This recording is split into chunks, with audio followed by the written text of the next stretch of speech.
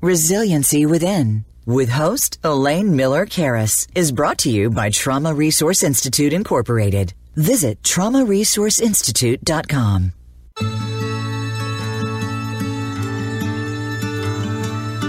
Welcome to Resiliency Within, featuring your host, Elaine Miller-Karras. In unprecedented times, our beliefs and well-being are put to the test. When we take the things we've learned in life and look at challenges in a whole new way, we learn to develop resiliency, which can then be used to promote healing and personal strength. Now, here is Elaine Miller-Karras.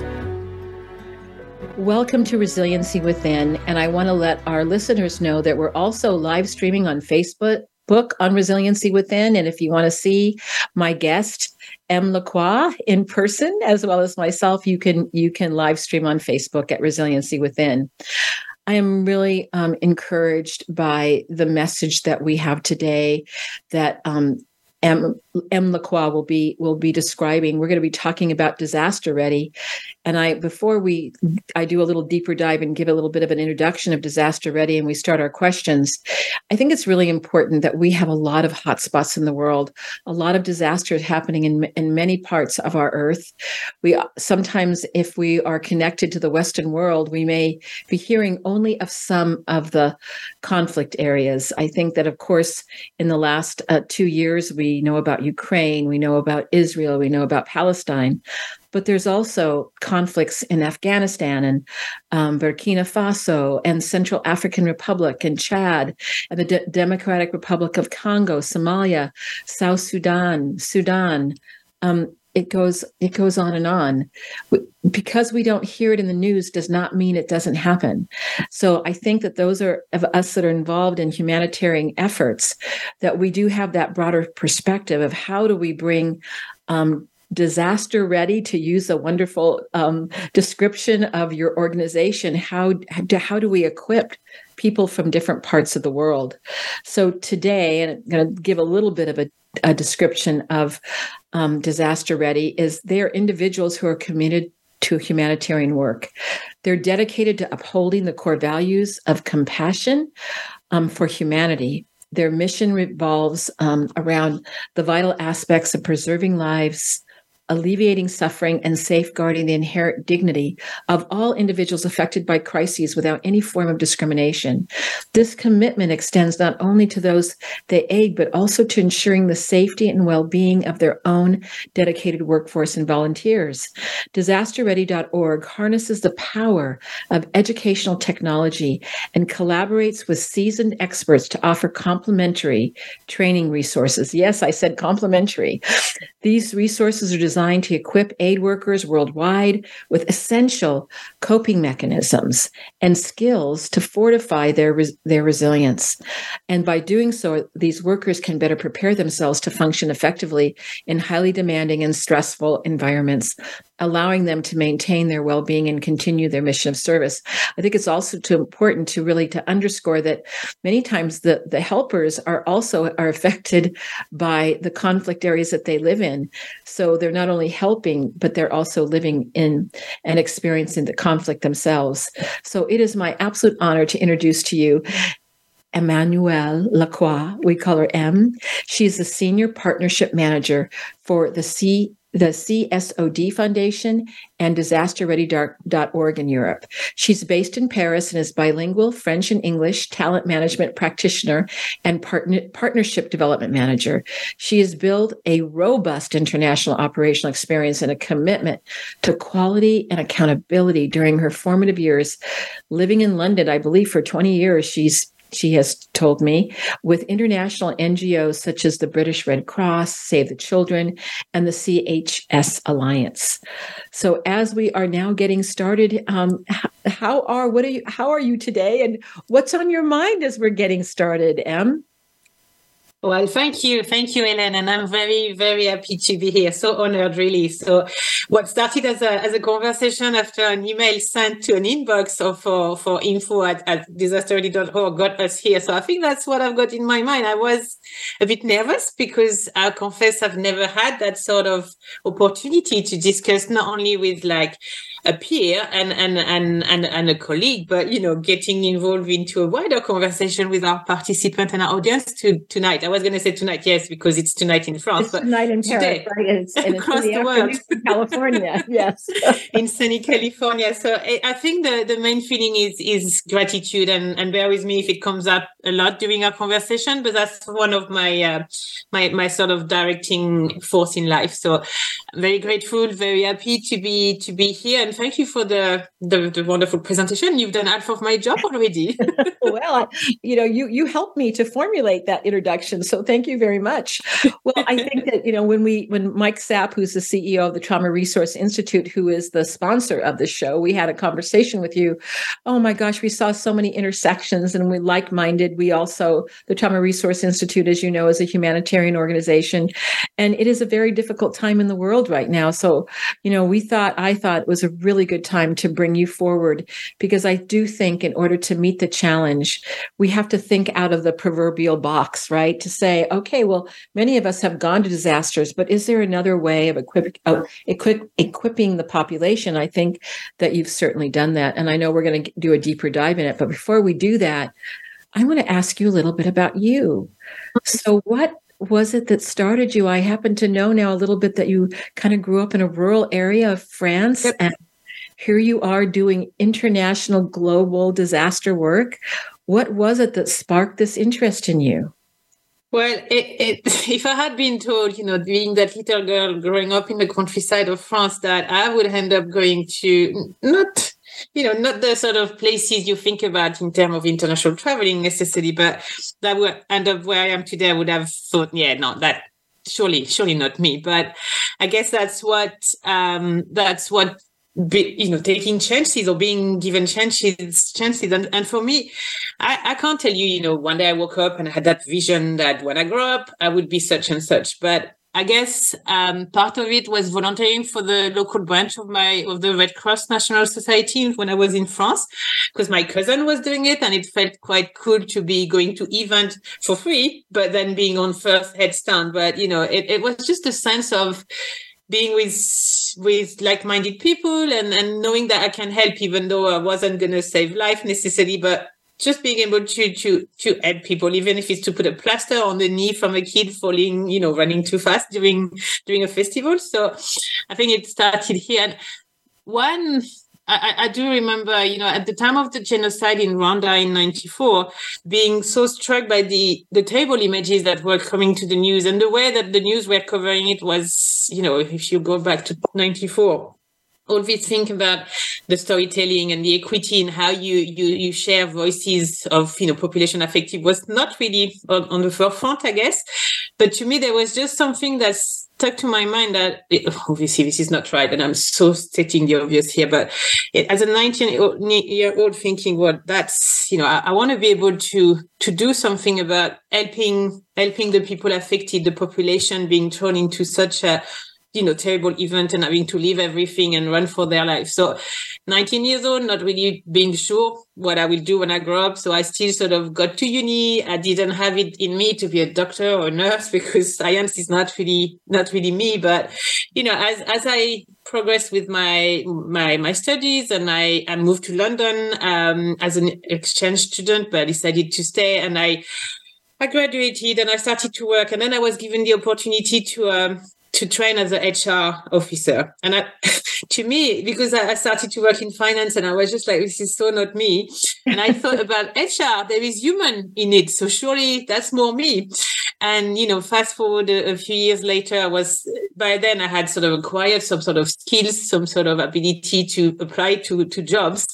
And I kept on applying to charities and nonprofit in the UK. And then I knocked at the door of the Red Cross, and I passed the recruitment process, and I joined the team. Very interestingly, in December 2004. Then I gave the notice from my previous job, took my Christmas holiday, and on the 26th of December 2004, started to hear the news about that terrible earthquake and tsunami in Southeast Asia.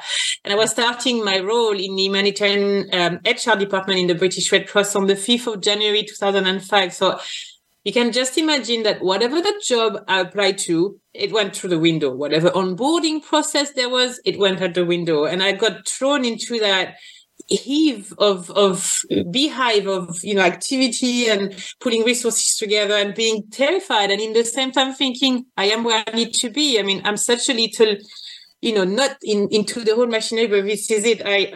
That's where I was meant to be. And then that's how I got into actually working in that space and back to the Red Cross family after my early years as a volunteer to start, working in the space that I always wanted to be part of. Well, and I think, it's so interesting. The terrible tsunami in Asia, I was in Thailand after that horrible tsunami. That's when I got some of the ideas that I speak about all the time was from that horrible tragedy.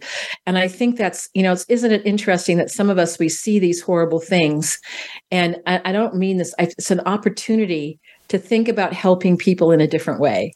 And I know that when I was in Thailand, it really came to me, there had to be a different way to approach people in a body-centered model that may be able to help them, that needed to be taught quickly and easily. But from the terrible suffering and tragedy, then sometimes goodness comes from it as well, in thinking about ideas to help. And here you are, having worked with the International Red Cross, and then Save the Children, and now with DisasterReady and the important work that DisasterReady is doing. So why don't we go ahead and get started and talk a little bit about it? So what is the story? What's the reason of being behind DisasterReady? And I know you can say it in French much better than I can. Raison d'être. The raison d'être of DisasterReady. Thank you, Elaine. I guess, DisasterReady, as it says on the tin, is about preparedness to respond to disaster, but it goes well beyond that. But if we go back to where it's coming from, you said it at the beginning, I work for the Cornerstone On Demand, CSOD Foundation. So Cornerstone is a talent management software company headquartered in the US, in California, nearer to you, Elaine, than me. And, as a company doing this software for talent management, and it was really born in the learning space, the first sort of learning online technology 20 odd years ago.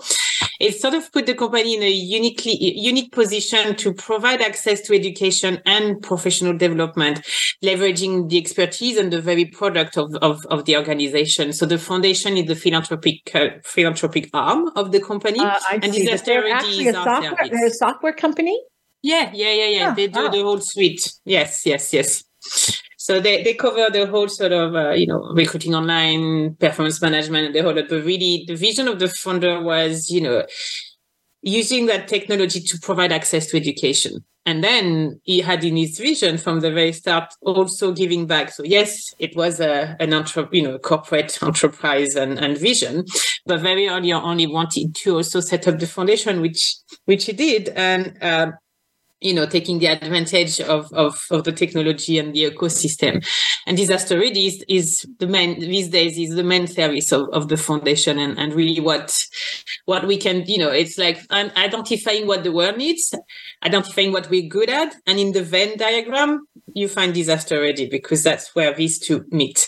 And it's, what we've learned, and it won't be a surprise to you, Elaine, or many people out there, it's just like, it takes a lot of money to get this sort of system, and not only to get the system, but then to run it properly, to have the content, to populate it, because you don't want to be inefficient. And we've realized, talking with a lot of nonprofit clients and also our ecosystem of NGO within the foundation, that why, for many nonprofit, it's just not, is that they can't afford it, and nor should they, when their mission is to support the community they're dedicated to support, whatever their actual mission.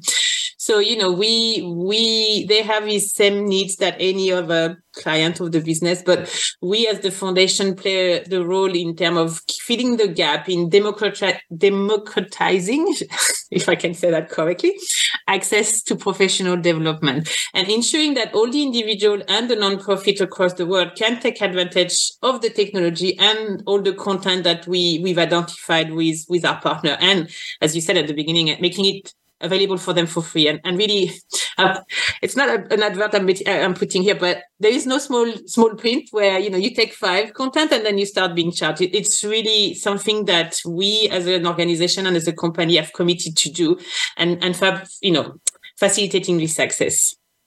Well, and I think it's really important, having responded myself personally and organizationally to many of the disasters around the world, is that, the communities are very rarely ready to deal with wide-scale disasters. And yet there are many people that come in, that fly in, and they have a certain model of intervention, and maybe it's very helpful to some cultures and maybe not. But I think that if you have a smorgasbord of the expertise that you provide with DisasterReady, people can go in and they can choose what may really resonate with them, and with their lens and their culture see, oh, this is a model, or this approach really works with us, and we can learn about it here, and then we can implement it. Because it takes time, right, for people to respond to disasters, to go in. If you're going to go to another country, flying, food, and you don't want to take away from the resources that they may really urgently need to support their own population. So, when I heard about what you were doing, I go, oh my gosh, this is so good. Because I think we need many layers of support, but this really provides a foundational framework that people can learn about different types of things they can do when a disaster happens. Am I saying that correctly? Did I get that? You are, and that's what you said at the beginning, the first helper of the community affected by the disaster, no matter how good we are as big NGO to deploy people that are on call, they've been, trained or whatever, it still take time, as you say, flight and access, and sometimes the region are, it's very difficult for foreigner, non-local people to even access the population. So you're right, it's the readiness is, and the first responder are in the community. Affected one of disaster. We certainly had this experience with the Trauma Resource Institute, and we've spoken on this show before about our response to the war in Ukraine, perpetrated by the Russians. And that was, we could do things like we're doing right now. We could be on Zoom, we could have conversations, they can learn the skills that we offer. But I think most importantly, once they learn them, then they can disseminate it to their own population. I mean, that's one thing that, we've done, but not to the extent that you've done in the kind of cutting edge technology that you're using. And I guess my next question has to do with what are the trends within the evolution and the growth of online content, and where does this digital learning format fits in the larger picture of capacity strengthening in kind of the whole area of global aid? That's a great question. And it's one tool in the toolbox.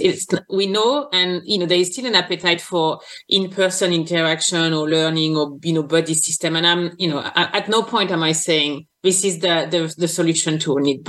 And we've seen I think everybody in the room today, wherever you are, we've seen with the pandemic and COVID and all of us being in lockdown wherever we live, that we turned to technology because that was the only way to maintain some sort of normality and carry on doing our work, and adding to the support or the connection, because we needed more than ever to be able to still connect and still learn from each other and still support each other. So I think, there is a lot, and I'm in no way a tech, sort of expert. I see the benefit of this technology to build the capacity, to strengthen the capacity of the responder and the community. But now, what most of us, and very much across the globe, we might not have computer, but we're going to have mobile phone with some sort of screen and access to the internet. So it's really that, I was talking about democratizing the access. It's really bringing down barriers so people can access on the job, at a point of need, sort of information and key knowledge, or in preparedness to everything out of pure curiosity, take courses and, click as they need, and take that in their own pace, or, in between two meetings, or when they're on the bus. So it's, having the technology and the spread of mobile sort of phone across a big part of our audience really shows that these online learning, when they're well designed for, that self-paced, self-directed. So again, it's just one tool into the bigger box, but can really help. Go ahead. Yeah, go. Well, I was thinking, I was in Africa a few years ago, and I remember I had just gotten my iPhone, and I'm in the middle of the Mara, literally on a safari, and all of a sudden my new phone dings. I'm going, what? I get reception in the middle of like being on a safari. I know that sounds. Oh yes, but they had better technology there on accessibility online than I did at home in California. I thought it was so interesting. And then I met this wonderful Maasai leader, and he had a phone, and this is how he connected to many people who wanted to come to the Maasai village, which is part of the economy of their village. Mm-hmm. But I thought, gosh, and I said, well, because there was no electricity in this village, because I went to his village, but there was a ranger station where he would go and he would have the electricity. I'm sure this was a number of years ago. They probably have solar now that they don't need to do that. But I think that, I think when we talk about the democratization of our readiness for disasters, I think that the technology like the phone has helped to do that. Because it's a game changer. Most places where I've been, they may not have access to a computer, but they'll have access to a phone that has some sort of internet access. Absolutely. I mean, 15 years ago, a very similar story. I was in Burkina Faso visiting friends. I wasn't even there for work, but we went to a village, and again, same thing. There wasn't like electricity everywhere, but people had the chief of the village, and we were just talking and sharing stories because we happen to have the same first name. And, then he pulled out his phone, and I was just like, allow me that question. Where do you go to charge it? And they all go to the post office in the next village, and then they charge, and then like that they can connect. So much more resourceful than we probably are ourselves. Yes, it's amazing. And so that's what I'm thinking. Oh my, to harness this technology to help with disasters, because disasters happen to all people. They don't only happen to people that, let's say, have the most academic education and the most resources. The people that are often the most impacted are actually the opposite of that. The children, the elders, the women that are taking care of the children are often the most impacted. And if they have something that they can look at to learn, how might that change the responses to how is it already changing the response to disasters? So, well, this kind of the next question has to do with how do you navigate the limitations of self-directed learning online to maintain the engagement and the growth mindset among your learners so they're not getting bored, that they go, okay, I want to stay involved, I want to learn this. So what do you do to navigate those limitations? That's a never-ending challenge. And, while we respond to a critical need by providing that content, it's not enough to say, okay, mission done. We can just let it run in the background because the technology can do it for us. So it's really about always thinking about high-quality online learning that we identify and that we provide for free, but making sure that accessibility to education is feasible to anyone, anywhere, as long as you have, a connection with the internet. But then comes the work around, so the identification of great content. And we can only do that thanks to the many partnership we have, because again, it's 5 of us at the foundation. So there is no pretension to do it all on our own. It's all about working collaboratively. And, a lot of bigger agencies create content. So we linked with them, and, most of them see the value of sharing their content to the wider audience, not just their staff. And also because it's a musical chair in the sector. I've seen it many times where we move from one agency to another because of short-term contract and short-term funding. So we work with them, we see what sort of new content they create, and see that if it can meet the need of our learners, see if we can host it. We also partner with subject matter experts to create unique content to the platform, because we haven't identified within our network of partners. We work on what's called the learner experience. So it's about the learner centricity to everything we do. So we, with an audience across 195 countries, across 4 main languages, English, but also French, Spanish, and Arabic, spread in so many countries. We can't have one size fit all, but we try to make sure the choice of content, the length of them, the format can meet these different needs, and making sure that when people go on the platform, it's easy enough to find something, so people don't have to click a million times, because I will be the first one to give up. So, making sure it's clear, you can search per keyword or per topic. So making it as intuitive and as, learner-centric as possible.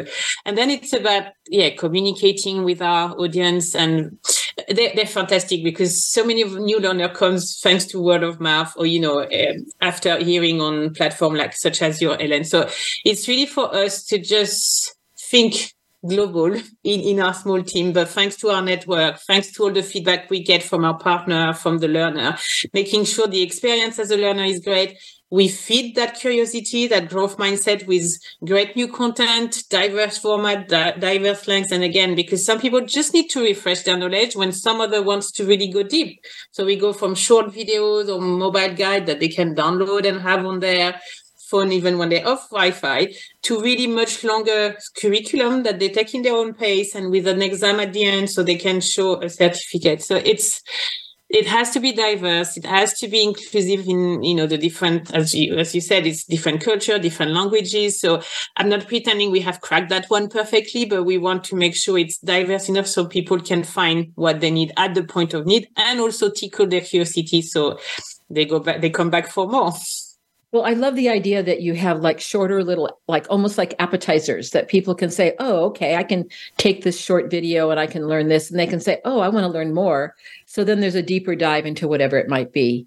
But they don't have to. If they don't like that, then they can go to something else. But I think when we come back from the break, I'd also like to learn a little bit more about, so what are the content? How are you, designing it? Are there videos? Are there slide presentation? Are there written materials? I mean, you have 4 main languages, and I think that's really important. So it's English, Spanish, French, and Arabic.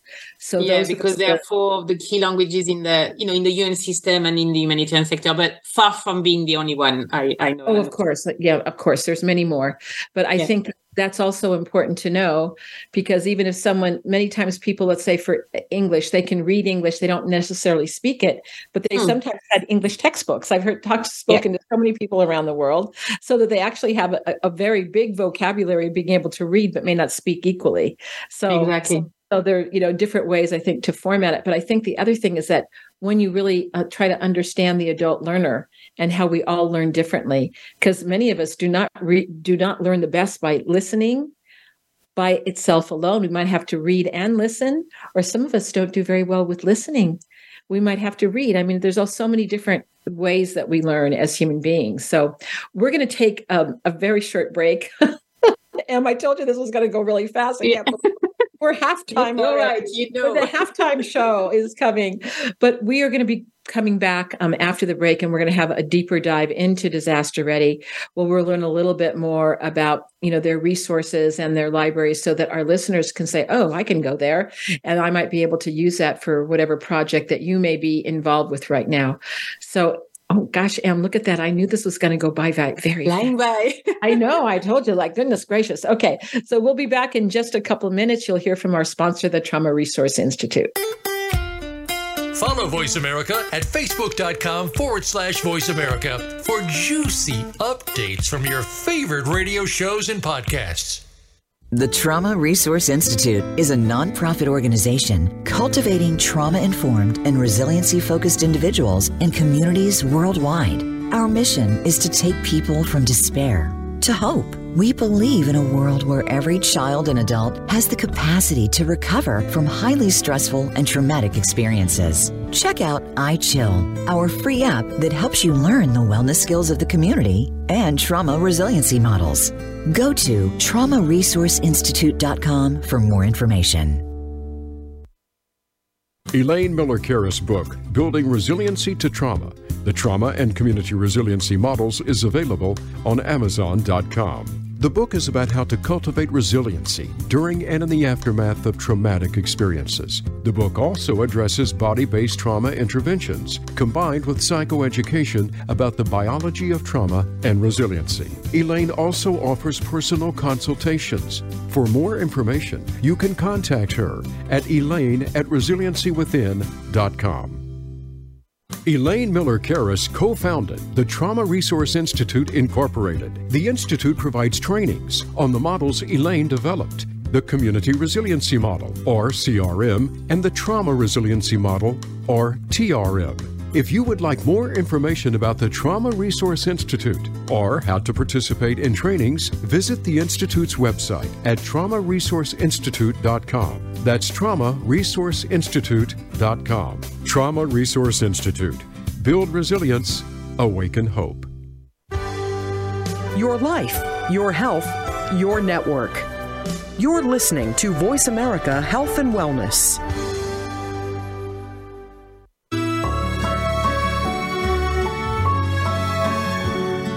This is Resiliency Within with Elaine Miller-Karras. To reach the show during our live broadcast, please call in to 1-866-472-5792. That's 1-866-472-5792. You may also send an email to elaine@resiliencywithin.com. Now, back to this week's show. Welcome back. I'm here with Emmanuelle. We call her M. Lacroix from DisasterReady. And I also want to let people know that you can learn more about DisasterReady by going to DisasterReady.org. And if you want to personally speak to M, you can just put it through. It's the hello part, right? They can just say M that they want to talk to, and they'll get to you. So again, I found M to be incredibly responsive to some of the questions we had about DisasterReady. So we're going to continue our conversation. And what I'm hoping that you can tell us a little bit about is, what do you hear from your learners on the impacts of providing opportunities for their lifelong learning from your DisasterReady portal?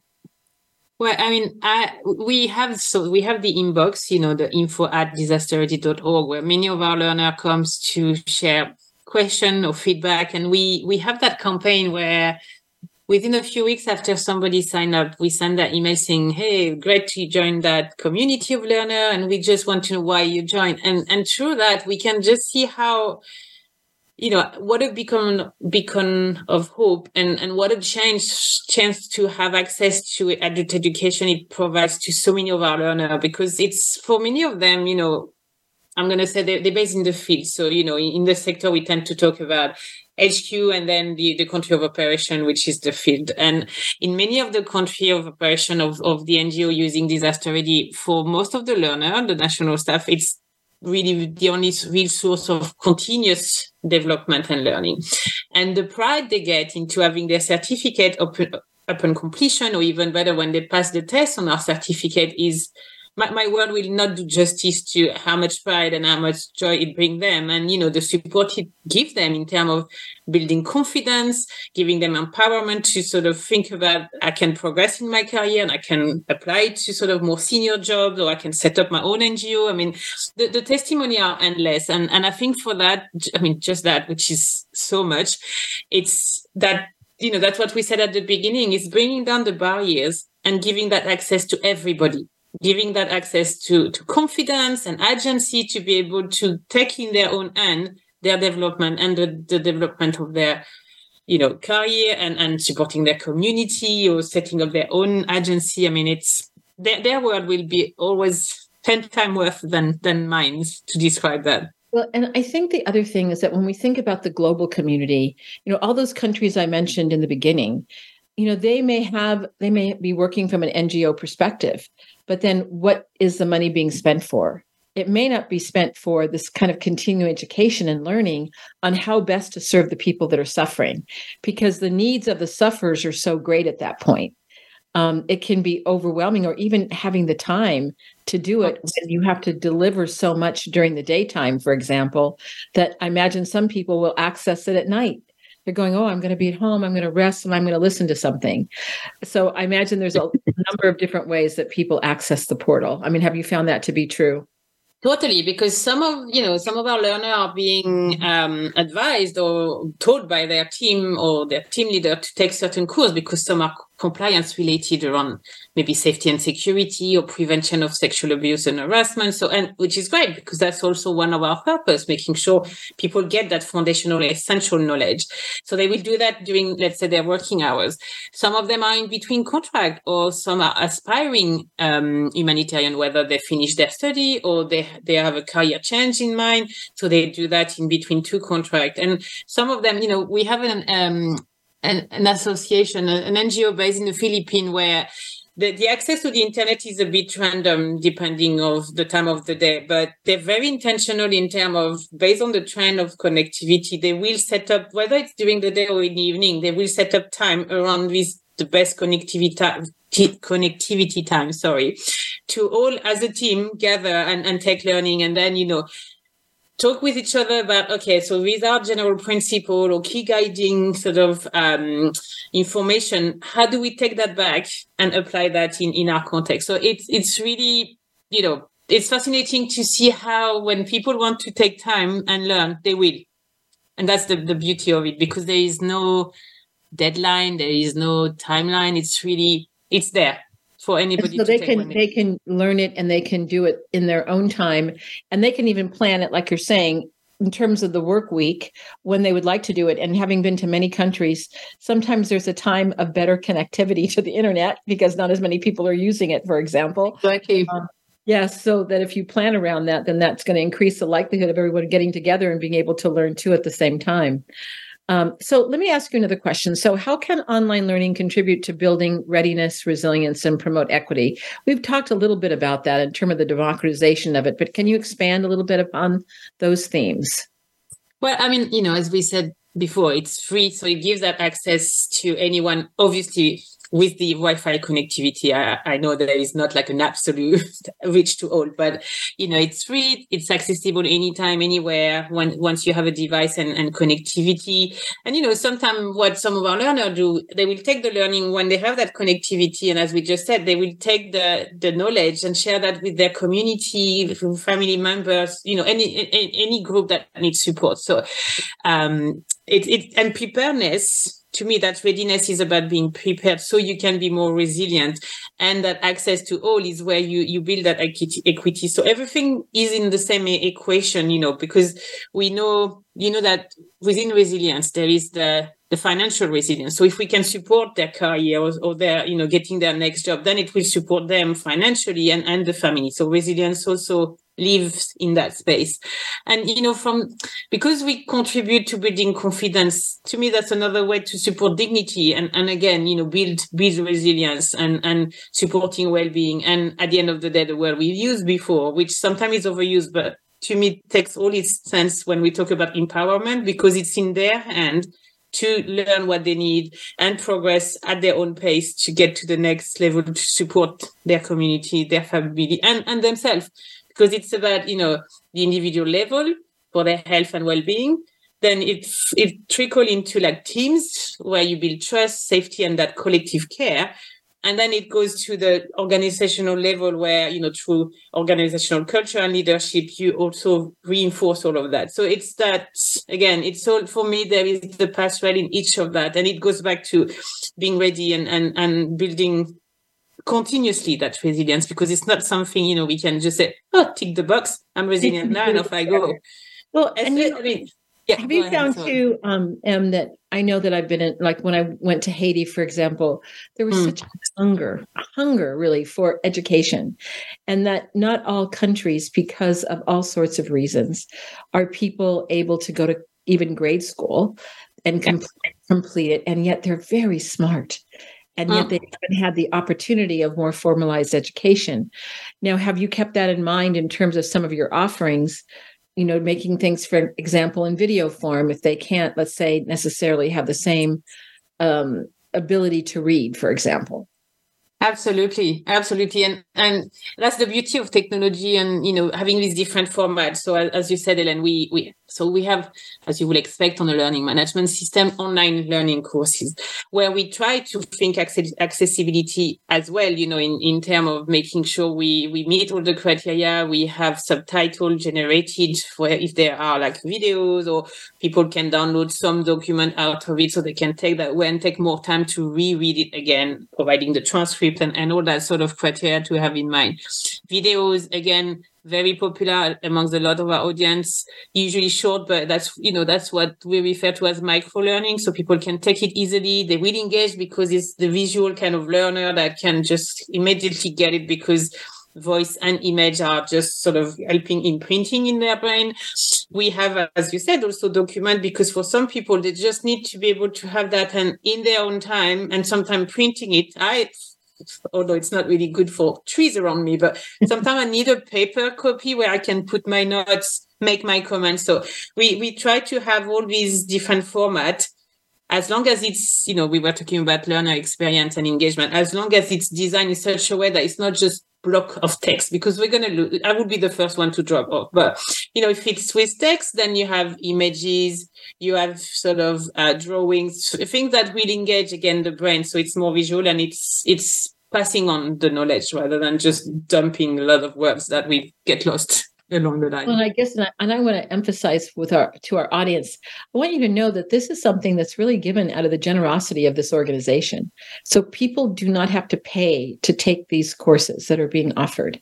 And I think that, of course, becomes so important, because disaster is oftentimes equal to me to humanitarian response. And a humanitarian response, it's like, I don't like it to have a price tag, right? Although if you're going to go in person, you're going to need to have, again, hotel, flights. But if you're imparting information, you can do that in order, it's kind of like the old saying, I want to be able to teach people how to fish rather than give them the fish. And that's what you're doing in this kind of amazing technological way of that. And even, I love this image, but, it's even more than that. We give them the choice of what fish they want to fish. What fish they want to take. That's what, this is not the only fish. Right. Exactly. And that happens when you go to disasters. You'll go, oh, this is the only way. Yes. And people start doing like the disaster response, like conflict in of itself, going, oh, that's not good, but this is good. But then you're going, well, maybe that's not good for you, but it's good for that person. Exactly. So if you have the smorgasbord, they get to choose on their own. Talk about empowerment. I love that. And that's exactly right. So I have another question. Of course, that the Trauma Resource Institute, we're very involved in kind of like, I wrote an article not long ago about that the mental health crisis is a public health emergency. And when we know when disasters happen, they happen to children, they happen to adults, they happen to elders, and that they can be traumatic. Not for everyone, but they can be traumatic. And so what kind of resources in the library do you have that for mental health and well-being? I mean, that's definitely a key topic. And having been in the sector for a while, I can see the evolution, thankfully, in the right direction, to recognize that mental health is an issue wherever you are and wherever you're working. And humanitarian are not protected from it. I mean, we are trained to care deeply about humanity and of the importance of saving life, alleviating suffering, and, restoring dignity. And that's the driving force for all of us in the sector. And we want to do that, needs, and we want to be able to conduct this operation. But a bit too often, we forget. It's a bit like in the plane, we always told you have to put the mask on somebody else before you do it, before you do it. And we tend to, you have to put it on you before helping anybody else. And we've kind of lost that in the sector, where, for good reason, again, because the mission is so dear to our heart. But if we don't take care of ourselves, then we're not going to be able to help much people. And there have been that need for collective reinvention around mental health is gradually, and I'm sure you've seen that, Elaine, in your work, is finally getting, the traction it needs. And that's why we've been able to identify content, whether it's on psychological first aid, the sign of burnout, how you prevent that for yourself and your team, coping with grief, because gosh, if somebody is facing, the grief of other, potentially yours, that's humanitarian. And we've been able to grow the library. And again, in the different format I've mentioned, because it might be a different point of need. Well, it might be for you, it might be for your team, it might be for the community you're supporting. So we always have to keep that in mind. Different format, different lengths, and it's on the obviously on the platform. But what we've done recently, since the war in Ukraine broke out, is some of the video, specifically the video we've developed or we were donated out. I mean, the one we own. We've also put them on YouTube because we realized that some of them are not only relevant to aid worker coming to our platform, but maybe family hosting refugee family or community groups trying to help with the influx of refugee from across the border in Poland or Romania. And we just thought, okay, we need to make it as easy as possible for this content to be accessed. And they might not become lifelong learner of DisasterReady, but then at the point of need right now around mental health and resilience, it needs to be accessed easily. So we've added all these videos on our YouTube channel. So not via the platform, but straight onto the YouTube platform, still free, obviously. And we have, that's where we have them in our key languages, but we've translated them in Ukrainian, Russian, Polish. We have them in Spanish, French, Arabic, and English, of course. And recently, I mean, at the moment, we are working on also adding them in Hebrew to support the response in Israel and Gaza. So it's really about, yes, we have a model, but sometimes we need to sort of adjust and to be a bit creative around how we can make sure these resources are going to the people that need it. So how do you get the different people to translate this in the different languages? So do you have people that volunteer, or does the organization have a bank of translators? Because that's a lot of different languages that you have to keep abreast and make sure they're good in terms of how they're translating. And languages we don't have in the team. So, right. Yeah. When we a year and a half ago, when the war broke out in Ukraine, the company gave us some extra budget to do the translation. So, I said we have these 4 main languages. And if you go on the platform in English, you will see a little box to take you to the Russian, Polish, and Ukrainian. So we worked with... We have a fantastic bunch of volunteers within the organization, because Cornerstone is a global company. So we reach out, we put a call to our, the internal sort of channel of communication saying, hey, we will need some support for translation or checking translation. We have some budget to translate, but it's always good to have a second pair of eyes. So we had so many people, willing to help, because for them, it was one way to feel they were contributing. They knew the company was contributing, but can I do something for, myself? And language skills are always needed. So same thing with Hebrew. We have a big team of 80 plus people in Tel Aviv, and, obviously not all of them, because they have much more pressing need to attend to, but people who speak Hebrew, whether they're in Tel Aviv or elsewhere, wanted to be able to help. So it's always amazing in this case, in this situation of emergency and need and stress, where people, the fact that they can participate and give back help. So a long-winded answer to say, yes, we have some budget, but the beauty of it is we also have these wonderful colleagues that want to volunteer for us. Well, and I have to say that I have found in our own organization at TRI that I have been so touched by people's generosity of time. Because like you said, we've experienced the same thing with Ukraine and the recent conflict in Palestine and in Israel, where people just say, what can we do? Can we help? Can we translate? Can we do this? Can we do that? Right. So I think that we also see the great calling, the great song of humanity, of helping others, that absolutely touches the core of my heart, because we see, if we only watch the news, sometimes we just see the suffering, or we see the politicization of whatever is happening, but we don't see the sacredness of the generosity of people that are kind of doing what else is true, which is one of my bylines, like what else is true about the work that we're doing. And maybe we can talk a little bit about that right now, about what else is true for you, just like I've seen the sacredness in this work of people that are just so amazingly generous. Well, I mean, for me, it's, when I was recruited for that role, I was thinking, is that a foundation or is that just sales undercover, doing some good, but actually you want to position the product? And I was proven wrong to be so suspicious. And I'm glad to have been proven wrong, because there is a true, you can, be a corporate entity and make money, run your business, but you can also, still give back and not only bring pride to your employee, but have an impact to the audience you want to serve. So for me, it's just like realizing that there is meaning, and that's what has been keeping me going for all these years. It's just like serving my original habitat, let's say, because I'm a head worker for the rest of my life, but I'm in a different position now. But being able to still be useful and serve, that community, which I call my family, equipping them to respond in time of crisis and support their community.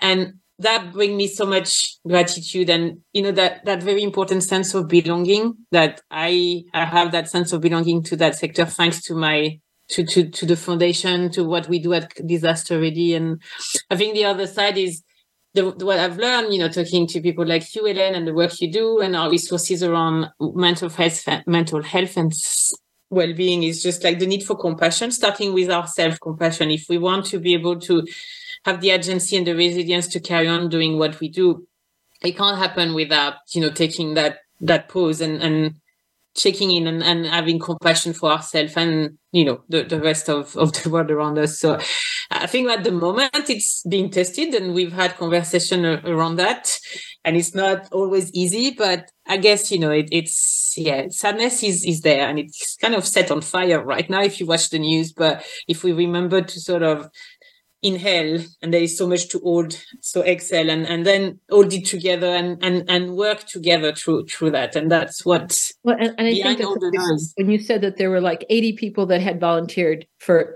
translation into Hebrew, that's pretty amazing, really. And saying that, that people have a response of wanting to help when people are suffering.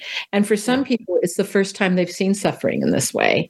And so when you see that, it's almost like that metamorphosis, almost something that's been laying dormant inside of someone, that all of a sudden you see this amazing, beautiful, the butterfly that comes from the chrysalis, right? That says, I can bring this, I can shine a light on what I know is important. And I do believe in that common humanity. And right now in the world, I don't think there's a time that we can really think about it more in what's happening in the world. I worry, I have so many Ukrainian colleagues, and in the American news that they haven't been talking so much about Ukraine lately since what happened in Israel and Palestine. And I know that in the last, I think 24 hours that Kyiv has been very much bombarded. Bombarded. And I have so many colleagues there. I don't know if they're okay or not. And so I guess that's the other part, is that there's two parts to be about the suffering and what you just said. There also, what else is true about there's something that we're doing for humanity, the meaning and purpose. And I think that to me is also what propels me forward, because there's meaning and purpose in the work that you're doing. Obviously so. And I'm just so grateful to know you and to know that the organization exists that is doing that. So, oh my goodness, we have sped by our time. So I know. Parting words to our audience. What would you like to leave them with in the time? We have a couple minutes for you to give some parting thoughts. Well, I guess something you and me talked about, Elaine, last time on our call, I guess it was just a few days, a week after the terrible news coming from Israel, and then the war starting out of that, and how discouraging it can get. But then, as we said, if we give up and we turn off one more light, then it's only darkness, winning over some more space. So it's a small contribution, but there is so much impact to that let's start and let's continue. And the last thing I have is a colleague of mine who shared that story, and I don't know if it's true, but she wrote about that man that was standing in front of the White House night after night during the Vietnam War, holding a lighted candle. And on a rainy night, a reporter asked him, "Do you really think you're going to change the policy of this country by standing out there alone at night with a candle?" And he simply replied, "I don't do it to change the country. I do it so the country won't change me. I will do my small part every day to turn human, to stay awake and tender, so the world doesn't wear away my humanity. And for me, I think that summarizes so much, what you do, Elaine, what I try to do with my team at DisasterReady, and many of us, connected here today. We want to carry on having that light on because there is no other choice, right? We can't turn that off, that light. And who knows, when we hold that light up, we may be that one light when someone's in darkness that finds a different way of being with themselves and in the world. So, well, Em, thank you so much. I'm so grateful that I have gotten to know you and that we now are conspiring for humanity together. I love that. And just remind everyone that you can reach Em at disaster.org. DisasterReady.org. Info at DisasterReady.org. Info at DisasterReady.org and info at DisasterReady.org. And I'm going to say it again.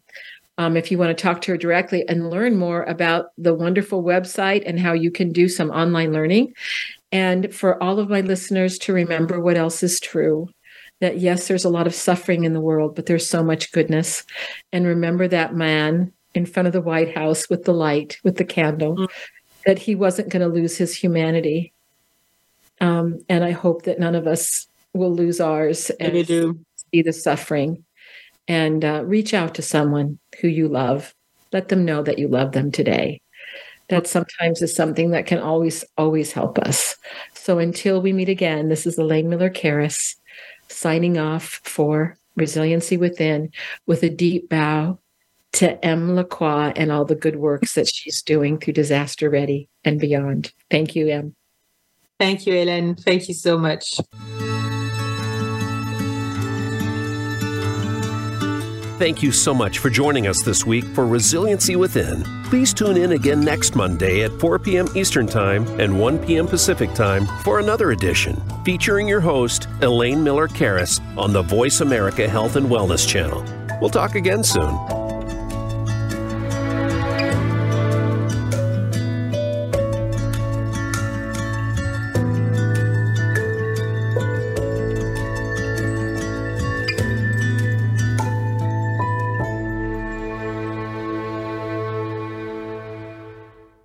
Resiliency Within, with host Elaine Miller-Karras, is brought to you by Trauma Resource Institute, Incorporated. Visit traumaresourceinstitute.com.